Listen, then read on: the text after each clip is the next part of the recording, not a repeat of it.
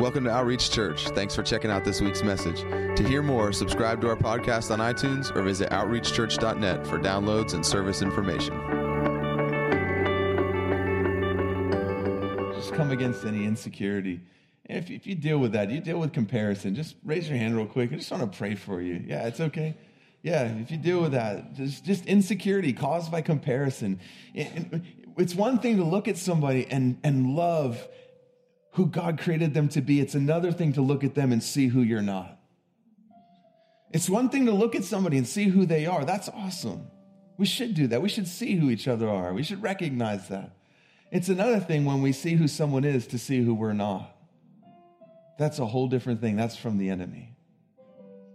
So God, I just pray for every person that's struggling with that right now, that you would show them who they are, God, that they would be able to see who other people are and appreciate them without it ever causing them to see who they're not. God, that seeing the amazing qualities in other people would never be a reminder of who they're not. God, it would always be something that they'd rejoice over as they see you in other people. I just thank you for that. God, I thank you for that peace to come over anyone that struggles with comparison, to realize there's no one to compare to because there's no one like you. There never was and there never will be another you. So comparing yourself to anyone is a complete and utter waste of time. I just thank you for that in Jesus' name, Father. Amen.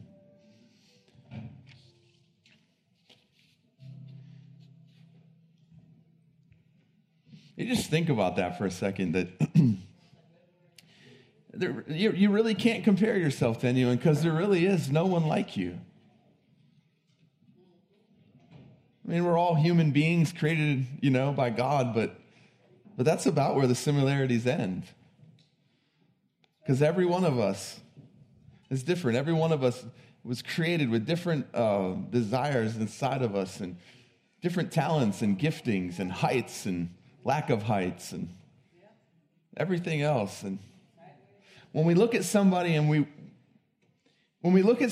wish we were them, not that we can't look at people and say, man, I'd love to have that, something that they have. Like, there's people that you look at and you just admire qualities about them or things that they do and the way they live their life. That's one thing, to look at that and say, God, I really admire when I see you in that person, and I'd love to have that. That's one thing. But it's another thing when we look at them and we see something and it reminds us of who we're not. And we appreciate ourselves less because we appreciate others more. That's a whole different thing. That's the enemy. And it's a fruitless pursuit to try to find someone to compare yourself to because there's no one like you.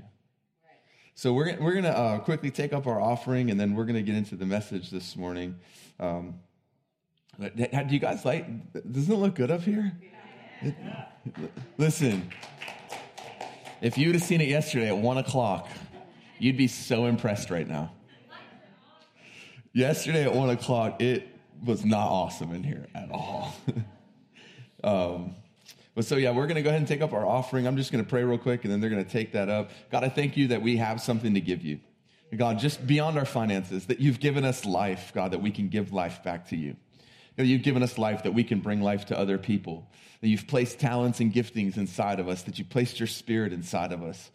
God, that the same spirit that raised Christ from the dead now lives and dwells inside of each and every one of us. And he leads us and he guides us, and that we're in Christ. In him we live and move and breathe. And all these things you've given to us, God, we thank you that we have the ability and the privilege to give back to you and to sow into your kingdom. I pray today as we give our finances, God, that you would bless it, that you would stretch it, multiply it, that it would accomplish way more in your hands than it ever could in ours. In Jesus' name, amen.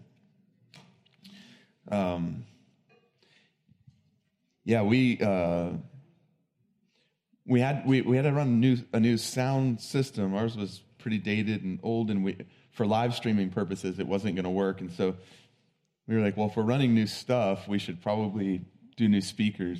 We got new speakers up here. Yeah, the old ones that hung over here were 14 years old, and they weren't even good speakers 14 years ago. We were informed yesterday.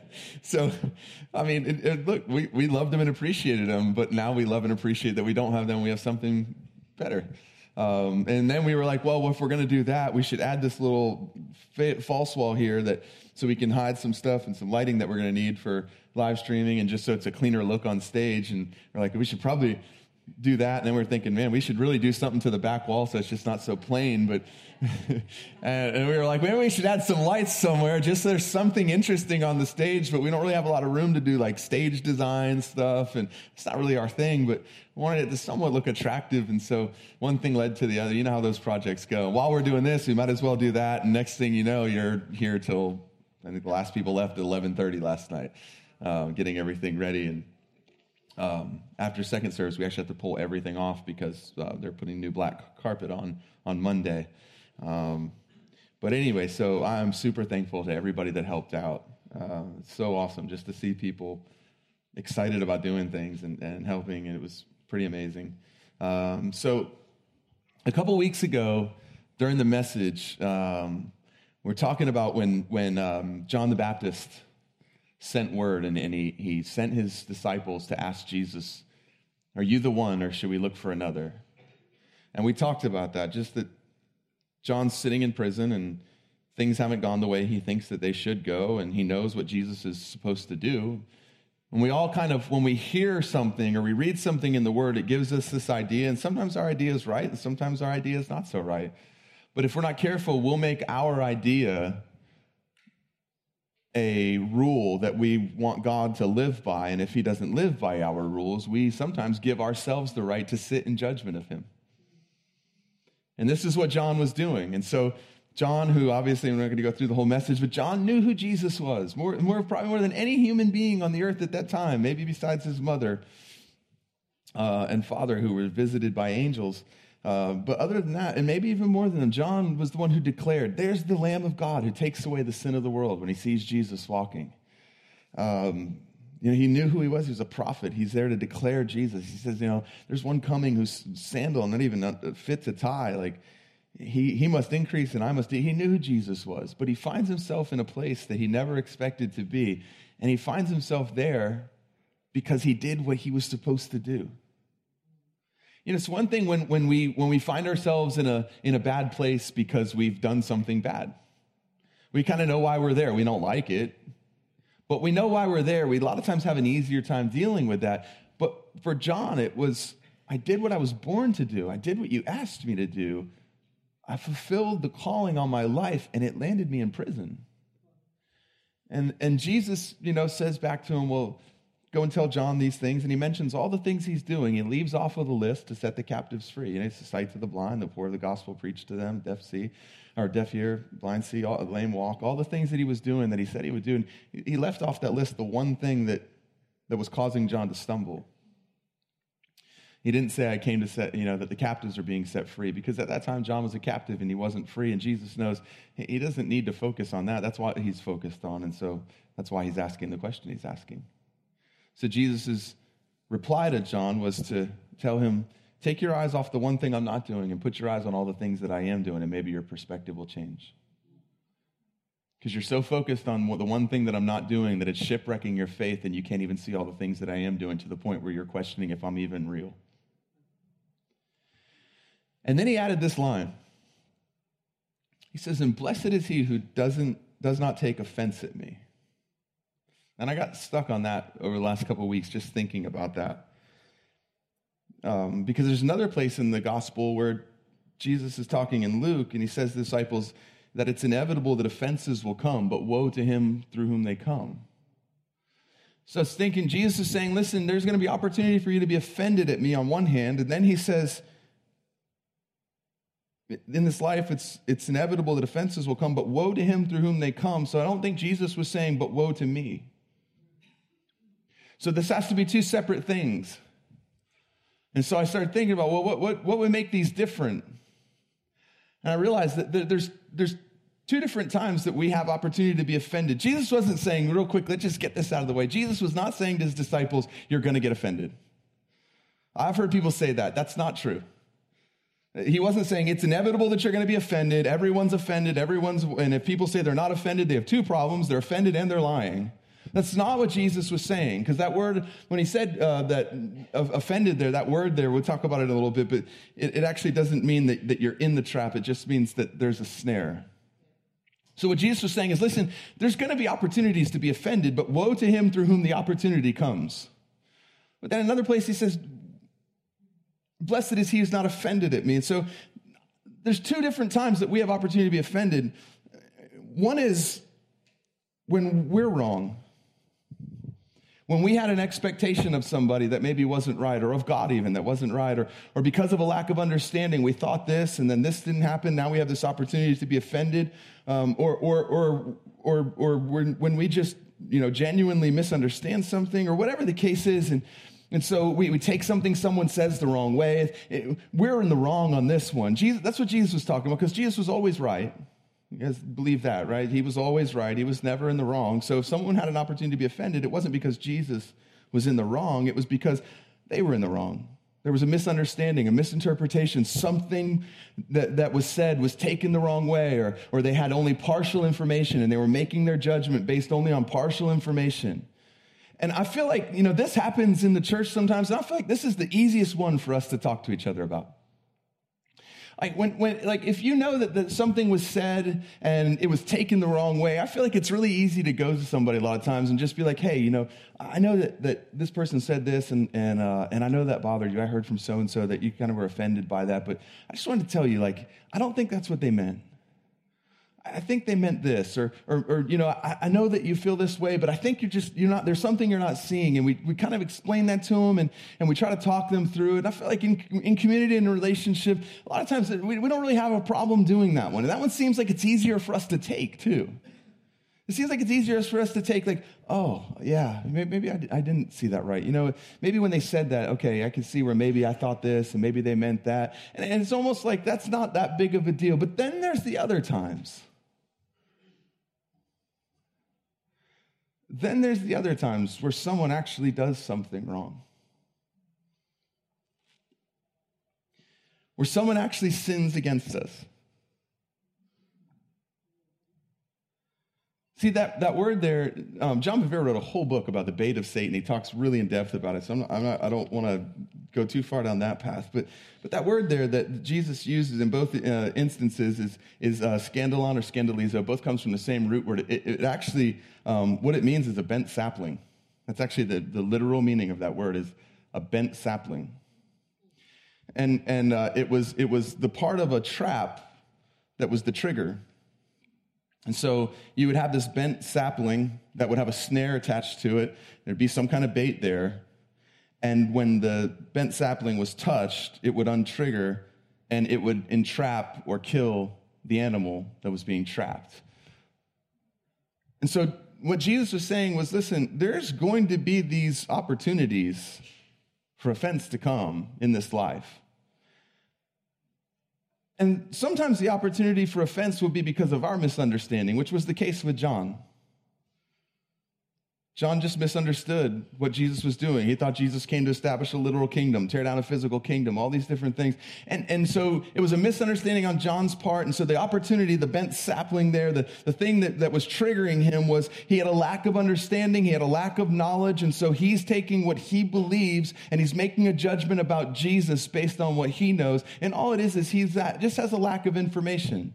There's something he doesn't see. There's something he doesn't understand. There's something that hasn't been maybe sometimes revealed. Sometimes it hasn't been revealed to you yet. Be really careful about getting offended about something that God hasn't revealed to you yet. So it just hasn't been a revelation. One day, a day would come where John will understand. I'm not sure when that day came, but there was a day that came where John understood why he was in jail. He understood who Jesus was and what he was doing. And so those things happen, but then there's those little bent saplings that genuinely are times when someone does something wrong and everybody agrees it was wrong. This isn't like a matter of opinion thing. This is like, no, you really did something wrong and everybody I've talked to knows that it was wrong, which sometimes that's a problem.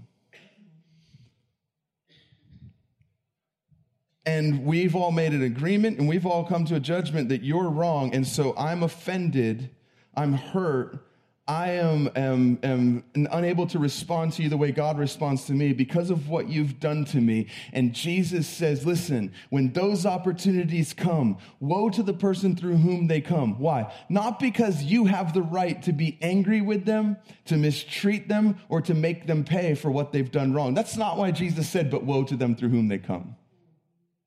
He wasn't saying like, hey, in this life, people are going to do things, they're going to sin against you, and woe to them, because when they do, boy, you can drop the hammer. You can really hold it against them. You can be angry with them. You can treat them however you want because they deserve it because they actually did something wrong. This isn't one of those times where you think they did something wrong. They genuinely did something wrong, and woe to them because of that. I want to show you something in the parable of the unforgiving servant that I never saw, and it answers a question I've always had. In Matthew chapter 18, verse 21, you can turn there if you want, because I want to go through this a little bit. It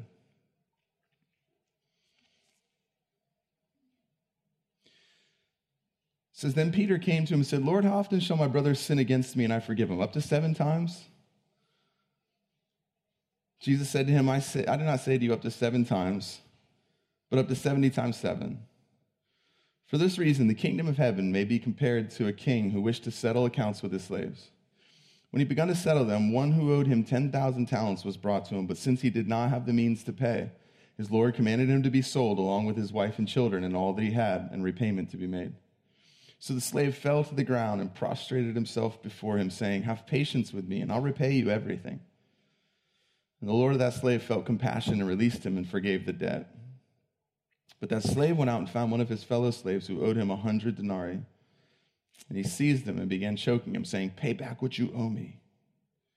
So his fellow slave fell to the ground and began to plead with him, saying, have patience with me, and I'll repay you. But he was unwilling and went and threw him in prison until he should pay back what was owed. So when his fellow slaves saw what had happened, they were deeply grieved and came and reported to their lord all that had happened. Then summoning him, his lord said, you wicked slave, I forgave you all that debt because you pleaded with me. Should you not also have had mercy on your fellow slave in the same way that I had mercy on you? And his lord, moved with anger, handed him over to the torturers until he should repay all that was owed him. My heavenly Father will also do the same to you if each of you does not forgive his brother from your heart. God, I thank you for your word. I thank you that it's alive today. I thank you that you're speaking to us through your word today. And Holy Spirit, I ask that you would give me your heart to speak, that what comes from me would be from you, that we'd have ears to hear, hearts to receive, minds to understand, that our lives would be good soil, would produce fruit, that a world that doesn't know you, God, would taste the fruit of our lives and know that you're good. In Jesus' name, amen. Okay, so we've heard this story before. We've talked about this before, probably here, if you've been here for a little while, where the point of this story is the one who was forgiven so much should have been forgiving to the one who wasn't. So I don't want to try to make that point, but there are some things about this that are kind of interesting. The servant was forgiven of roughly, I had to do some research and calculating and stuff like that, but it was about $7 billion that this servant was forgiven by the master. It says it was an unpayable debt, and he said, have patience with me and I'll repay you. But for a servant working in the land at that time, that was about 200,000 lifetimes of finances, of income.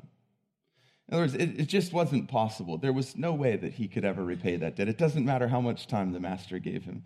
If he lived for 199,999 lifetimes and saved every single penny that he made during those lifetimes, he still would have came up short.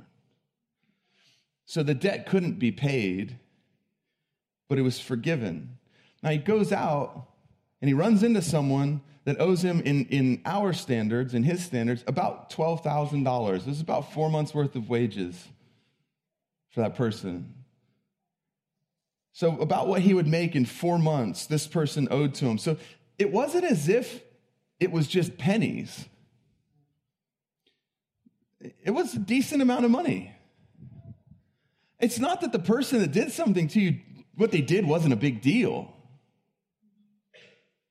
It's not like the offense was just trivial, like, they earlier told me that my shoes didn't look good with my outfit. It's not like that, like maybe it was a big deal. 4 months worth of salaries. It's not just a few pennies. That's 4 months of your life of working that person owed them. So the point of the story isn't so much that the servant, what he owed the other servant was a trivial small amount. The point of the story is that it's trivial when you keep in the context of what was forgiven. When you remember that $7 billion worth of debt was forgiven, all of a sudden $12,000 seems a little bit trivial. See, if we ever don't want to forgive somebody, no matter what they've done, and listen, like, I'm here to tell you, 4 months' salaries, that's a decent amount. If you don't think so, I'll take 4 months of your salary. I will. I'll be happy with it.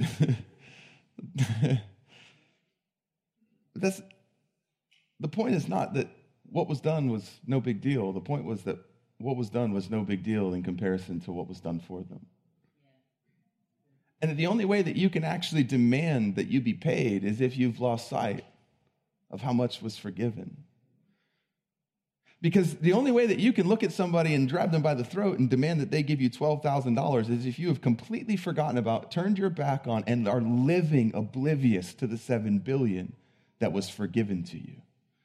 See, what this means is that the gospel didn't change you. It just changed your end-time destination. It didn't become your life. It just was a nice addition to my life. It didn't change the way that I see and the way that I think. It didn't change me. It just changed my thought of where I'm going to spend eternity. And then I turned my back on it and I went back to life, living the same way I lived before I was forgiven. See, this debt was already owed to the servant before they were forgiven. And what he's saying is, listen, when you pass through that point of forgiveness and the $7 billion was forgiven you, at that point, something was required of you that you're now not doing.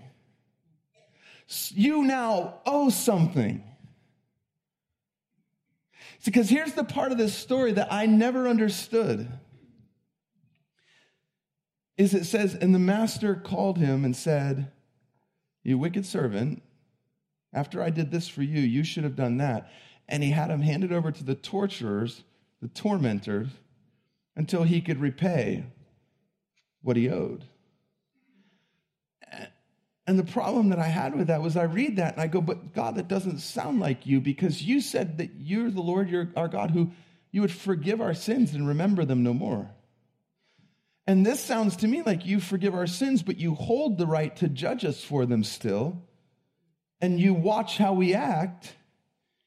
And if we don't respond the way we're supposed to respond, then you hold the right and you actually act on your right to judge us for past sin. Has anybody else have you ever struggled with that concept? Have you ever even thought, maybe you didn't even think about it. You just thought, wow, that's awesome. I've been forgiven a ton. I'll just forgive everybody. And you never even thought about that line, right? Because it doesn't apply to you. But I read through the word and I sometimes wrestle with these things because I want my theology to line up. I don't want to just tell people that he's the Lord your God who forgives your sins, remembers them no more, unless you don't forgive somebody and you hold offense against somebody. Then he doesn't actually forget them. He remembers them and holds them against you. And I've heard a lot of teaching on it, but I've never heard something that truly settled it in my heart. And as I was thinking about that, I thought, maybe it has nothing to do with the original debt. Maybe that truly was forgiven and forgotten, but along with the forgiveness came a new debt that had to be paid. Because I find in Romans where Paul says this, owe nothing, Romans 13:8, owe nothing to anyone except to love one another. For he who loves his neighbor has fulfilled the law. And then I find Jesus in Matthew chapter 22, verse 36, saying, they come to him and say, teacher, what is the greatest commandment in the law? And he said to them, you shall love the Lord your God with all your heart, with all your soul, and with all your mind. This is the great and foremost commandment. The second is like it. You shall love your neighbor as yourself. On these two commandments depend the whole law and the prophets. So what if Jesus was saying this? That with that $7 billion, with that unpayable in 200,000 of your lifetime, in other words, with the forgiveness of a debt that you couldn't pay, with the cross that forgave every bit of your sin and wiped every bit of it away and forgave a debt that you were incapable of paying. Remember that. Never lose sight of the fact that it's not like, well, Jesus was a better way for me to pay my debt. He was the only way. And so if that's the truth, then he's the only way, then that means what he did for me was completely outside of my ability to pay, just like $7 billion was completely outside of that servant's ability to pay. So what if what Jesus was saying wasn't that if you don't forgive, God remembers all your sins, holds them against you, and has you tormented until you can repay that debt? No, because then there would be no forgiveness, there would be no salvation, because remember, the debt was actually unpayable. So that can't be what it is. And he says that I'll forgive their sins and remember them no more. David says that as far as the east is from the west, so far has my sin been removed from you, lost in the sea of forgetfulness. The Colossians tells us that the cross wiped out the record that was hostile against us.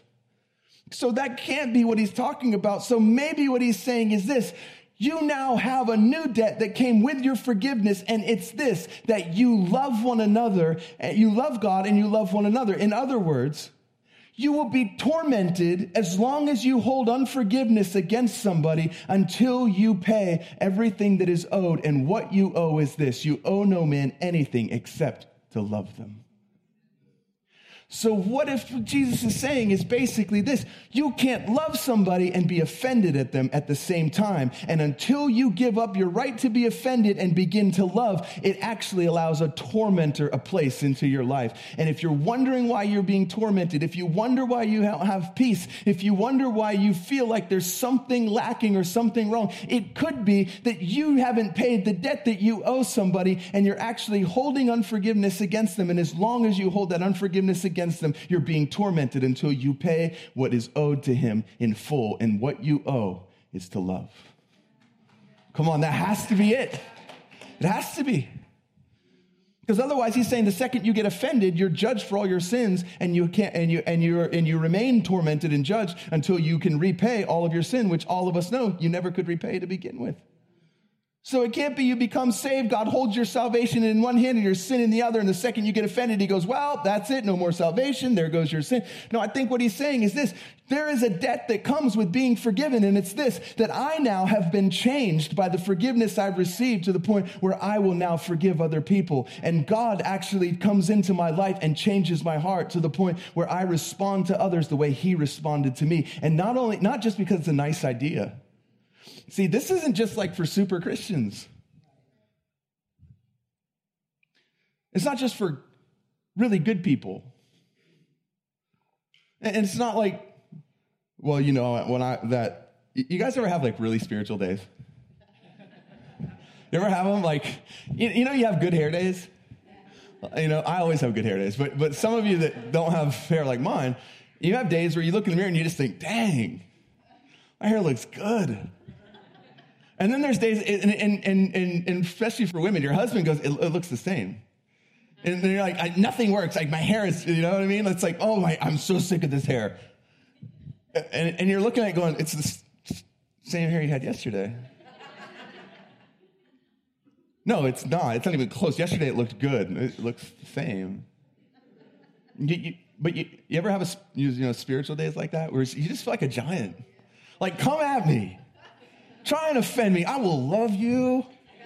You know, like you just were nice to every single person and kind to everybody. And even people that were trying to get at you, you saw it for what it was. You realize that people that are trying to offend you are the ones who are in trouble? Real quick, before we get back to that point, look over in Timothy, 2 Timothy chapter 24. Paul's writing to Timothy, and he says this. He says, the Lord's bondservant must not be quarrelsome, but be kind to all, able to teach, patient when wronged, with gentleness correcting those who are in opposition, if perhaps God may grant them repentance, leading to the knowledge of the truth, and they may come to their senses and escape the snare of the devil, having been held captive by him to do his will. He says, when people wrong you and come in opposition to you, your response should be, look at the words he uses. Gentle, patient, and kind. What's he saying? Well, coincidentally, those are 3 fruit of the Spirit. He says, listen, don't be quarrelsome with people. When people wrong you or come in opposition to you, your response should be to manifest the Spirit of God. And listen to what he says it could lead to, because here's the deal. So he says they're snared. Isn't that interesting? Because Jesus talked about, the sapling, the stick that would be a snare in the trap. He says they're already snared. They've already touched the stick. Somebody did something to them. Something happened. They got misunderstood, confused. They were hurt. Somebody maybe even wronged them. It might have been one of those 4 months worth of salary things that was a legitimate thing, but for some reason they couldn't see it for what it is. And so they touched the stick, and now they're caught in a snare by the devil. And it says, and they're being used by him to do his will. What's his will? To snare you. He says, so now they have become they're in a trap, but they've become part of a greater trap.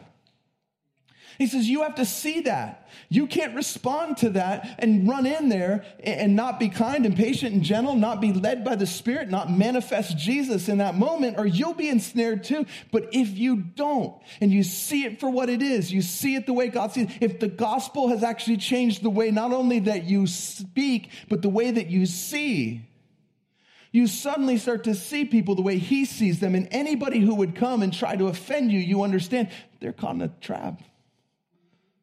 They're in a snare, and they're being used by the devil to become a snare for me.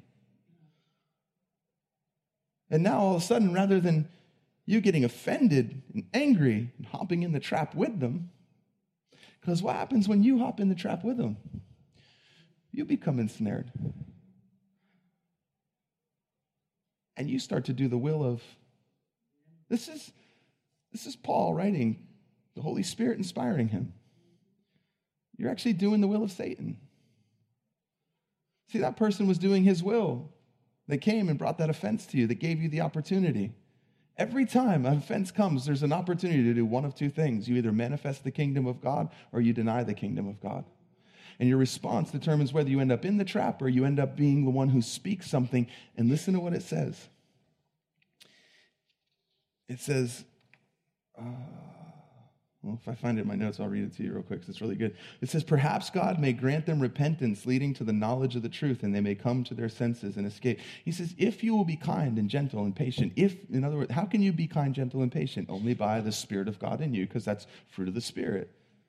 So if the Spirit of God is in you, and if you're yielding to him, and you manifest the fruit of the Spirit in that situation, it says that not only does it keep you from getting ensnared, but you actually could be part of someone who's co-laboring with God, working together with him, so that he could actually bring them to a place of repentance so they could come to their senses and be free. Why? Because where the Spirit of the Lord is, there is... Isn't it? I mean, you start thinking about these things, you start visualizing traps, you just start realizing, what's he saying? Saying, listen, wherever the Spirit of God is, there's freedom. But not only that, but where you manifest the Spirit of God, there's an opportunity for freedom for other people. Because it's the kindness of God that leads men to repentance. And one of the things he tells us to do in response to someone who's caught in a trap, who's trying to offend us, is to be kind to them. Why? Because the kindness of God displayed through you might be the thing that leads someone to repentance, rather than you hopping in the trap, slamming the door, and tearing each other apart. And then you make a deal with each other, and next thing you know, and you don't even realize this is happening, but you partnered with them, you allowed them access into your life, and now the 2 of you are an even more effective trap, because rather than just being one little spring stick, there's 2 little spring sticks. And you're both doing the will of Satan. Or you say, I'm not going to take the bait. I see that for what it is. Here's the thing. Even if it's 4 months' wages, even if it's something that's really bad, even if somebody does something that really hurts, even if what they did is really wrong.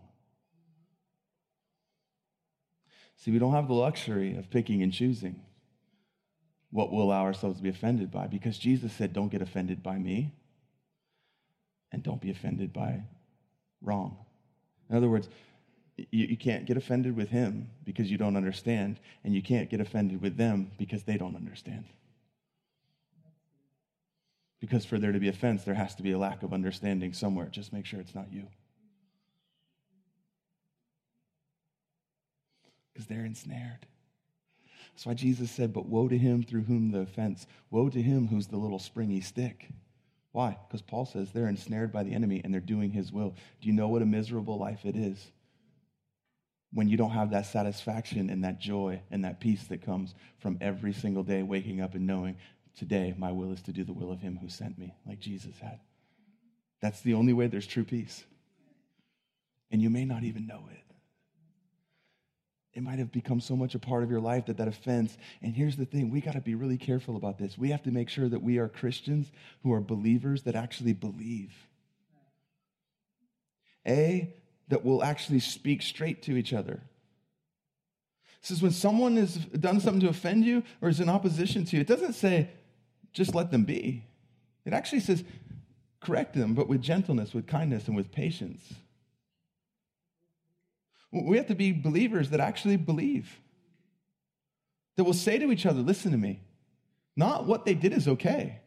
You don't go to them and say, no, they didn't steal four months' wages from you. That's a lie. They did steal 4 months' wages. Trying to minimize what was done will never, ever change it. Trying to make them feel like what was done is okay won't change it because maybe it's really wrong. What we need to do is give each other context and say, look, I know what they did was wrong, and I hate that. But guess what? They're in a trap. And how dare we ever give ourselves permission to treat somebody less than the Father treated us when we owed $7 billion and they owed $12,000? We got to be able to talk to each other like that. And we have to be able to hear each other like that.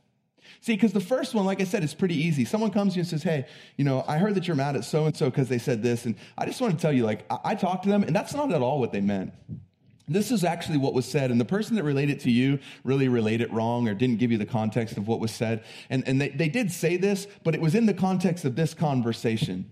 I feel like we can hear that so easily. We had no problem. Oh, wow. Oh, you know what? That kind of makes sense. And, maybe a little bit of our pride is maybe like, well, now we got to, apologize for holding an offense we shouldn't have, whatever the case. But I feel like we can hear that stuff. But what we don't want to hear a lot of times is the time when we really do feel like what they did was wrong and they really did something that hurt us.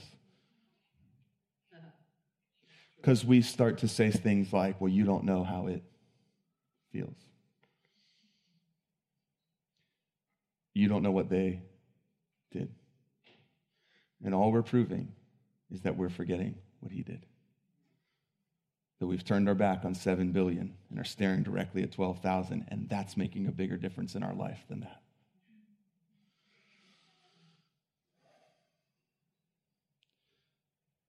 So some days, you're just having good spiritual days. And everything's going good, but then some days you're not. And some days it's easier to take an offense. Maybe you've had 4 days in a row of stuff, and now you've reached a point where you just, you know what, I forgave and I forgave and I forgave and I forgave, but I'm not going to forgive this time because whatever the case is. The truth of the matter is that I was reading, and what really sent me down this rabbit trail was, the verse that bothered me, the verse of Jesus. And then I was reading in Peter, and he was talking about this. He says, consider Jesus, who gave himself as an example for us. When he was reviled, offered no revile in return. When he was mistreated, didn't mistreat people, but instead kept entrusting himself to the one who judges righteously. And I was just mulling that over in my mind, and I heard God say this, Roy, I will defend you for the rest of your life. But that will cost you your right to defend yourself. And instantly I thought back to something that happened not long ago where someone came and made accusation against me. And I don't agree with what they said, and I don't agree with the way they went about it, but that's not the point, because I don't control that. But I started to defend myself. And my response wasn't loving, kind, and gentle. It wasn't patient. And I could probably find friends that I could talk to, and I could tell them what was said, and they would agree with me when I say I don't agree with that, and I could feel better about that. But the truth of the matter is, at the end of the day, I realized this, that Jesus was actually 100% right. Even if, say, this person was 95% wrong, there's no way I was 100% right. And they were 100% wrong in this. But even if they were, because they were 100% wrong, and he was 100% right, but he didn't offer it in return, what did he do? He kept entrusting himself to the one who judged righteously. What he said was, Father, I trust you. I could defend myself right now, but what would that matter? I'm not here to defend myself. I didn't come for my own life. I came for theirs anyways. I trust you. And then I started to get that little nag, that thing of, well, now that you know that and you see that, what are you going to do about it? Well, I'll pray for that person. So I prayed for them, and the nag didn't go away.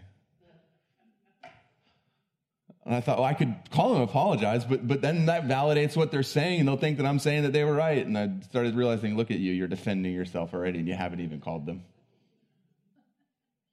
That need to defend ourselves, all that is just an insecurity, and it's a sign that we don't fully trust him.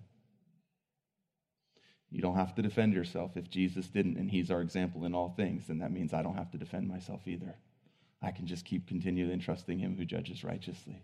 And the point isn't whether that person was wrong or right anyways, because they could be as wrong as they want to be. It has nothing to do with my response. So I pulled out my phone, saw a text message, and preoccupied myself with a text message for a while. Then that was done, and I pulled up my contacts, and I called the person. I said, hey, I just want you to know, I'm sorry, and I need you to forgive me for the way that I responded when you and I talked recently. I defended myself to you. I didn't respond in kindness, and I was wrong. And I'm sorry for that. Would you forgive me? Instantly, something that I didn't even realize that was there was gone. I could feel it. I didn't even know it was there. All it was this. It says, be careful that through an unbelieving heart, no root of bitterness would spring up in you. There was a root of bitterness that I didn't even know was starting to take root in my heart because I wasn't giving what I owed to this person, and that's to love them. Listen to me. I'm going to close with this. You may not even know it. And truthfully, you may not even realize it. You may look and say, I'm not in a trap. I don't see any bars. I'm good. And you may be in a place where you say, I haven't said anything bad about them. I haven't badmouthed them. I haven't said anything other than what's true. You may be saying those things and justifying. Listen to me. If it's been anything other than love, it's an open door for the enemy.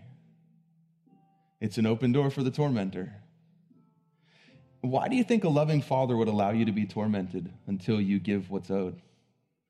Because living your life full of love is so much greater than allowing the enemy full access to your life forever.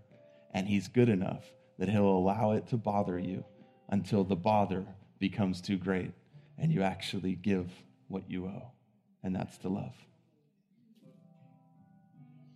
Doesn't sound kind for him to allow the torturer to come. It only does if the torturers are there to bring us to a place of understanding life apart from love is no life at all. So I'll be 40 in May. And in my 40 years, I've yet to meet many people that haven't been done very, very wrong at some point in their life. I'm not here to minimize or trivialize what was done to you, because trying to make that small does nothing. But I just want to say, I couldn't exaggerate what was done for you.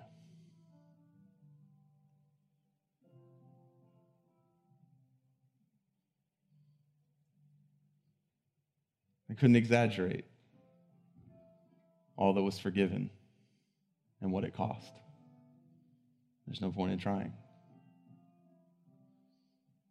So my intention today is not to minimize the 4 months' wages, whatever that might be in your life. It's not to make light of that. It's to actually put your attention back to the $7 billion, to what was paid, to what it cost him, and to the debt that is still owed by every person who's received forgiveness. We owe no man anything except one thing, and that's to love them. Anybody you're offended at, you cannot love. You can't. So I'm just going to ask this. If while I'm talking, the 4 months' wages has come up into your mind. Maybe there's a few. Maybe there's one. Maybe there's a bunch. Maybe there's been a lot of people. You know, I've met some people who have lived horrible, horrible lives at the hands of other people, the things that were done to them. And I've seen some that have seen it in the context of, I know, but you know what? God is so good, and he's so loving and so kind to me. And when I was talking to someone, they said, every time I'm tempted to think about that, I remember what his response was to me when I did something even worse, and it cost him far greater, and it takes my rights away. And those people are living amazing lives in spite of everything that was done to them. And then I've met some people who have had one little thing. I'm not trivializing, but really, it's not that big a deal. And they're shipwrecked. And it's become this huge thing that keeps them from being okay. And they can't get past it. There's a whole life waiting out there. There's a kingdom to build. It's for freedom's sake that you were set free. You were set free to live free. Come on, what's worth it? Because here's the deal. Every time you give yourself the right to hold on to that offense, and every time you give yourself the right to hold judgment over that person, you open yourself up to the tormentors to come. And whether you realize that that's why they're there or not, they're there.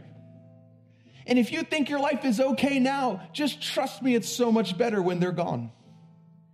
See, because I didn't even realize that thing was there until I actually humbled myself and asked forgiveness and repented. And suddenly something I didn't know was there was gone. So I'm just going to ask this.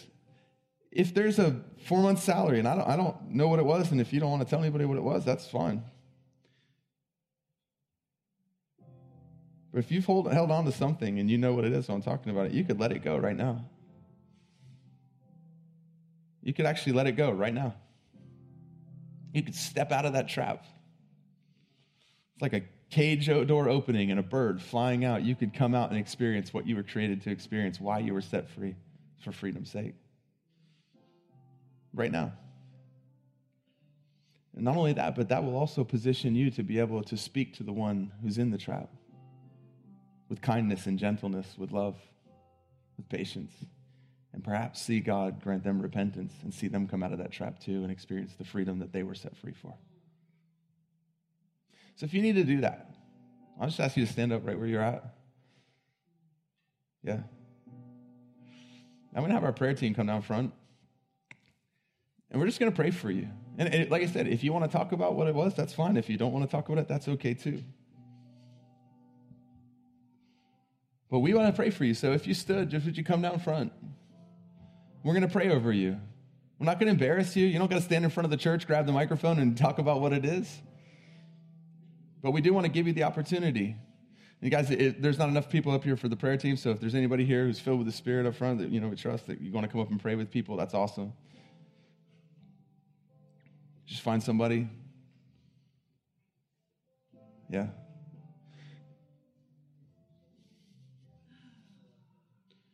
And you guys that are sitting in your chairs, all you free people, just extend your hands towards these people and begin to pray for them.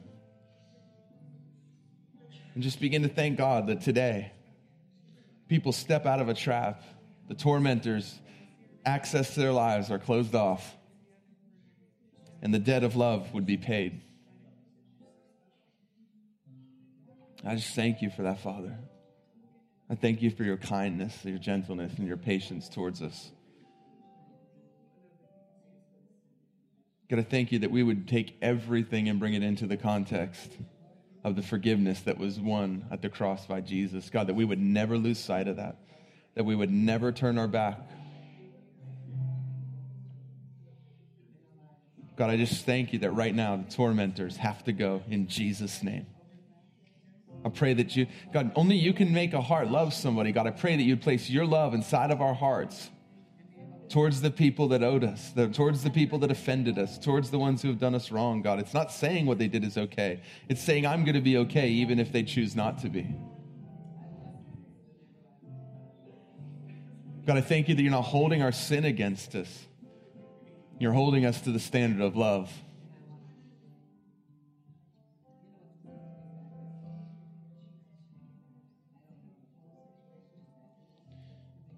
I just thank you for that, God, in Jesus' name.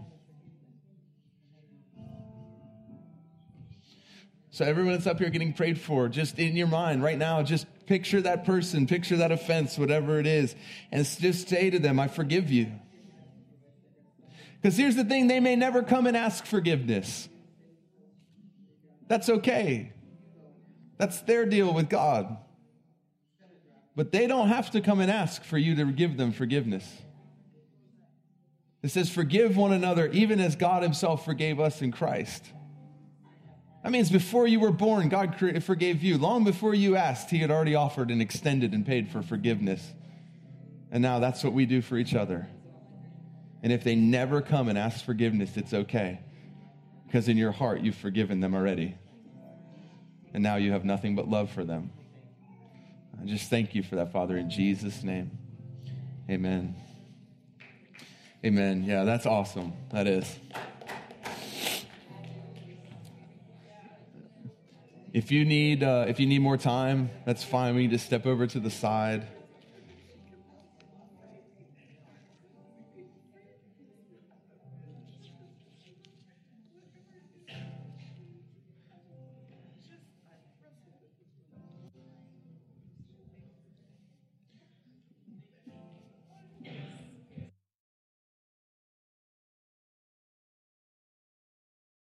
God, I thank you for every person that stood. God, I thank you for the ones that wanted to and didn't.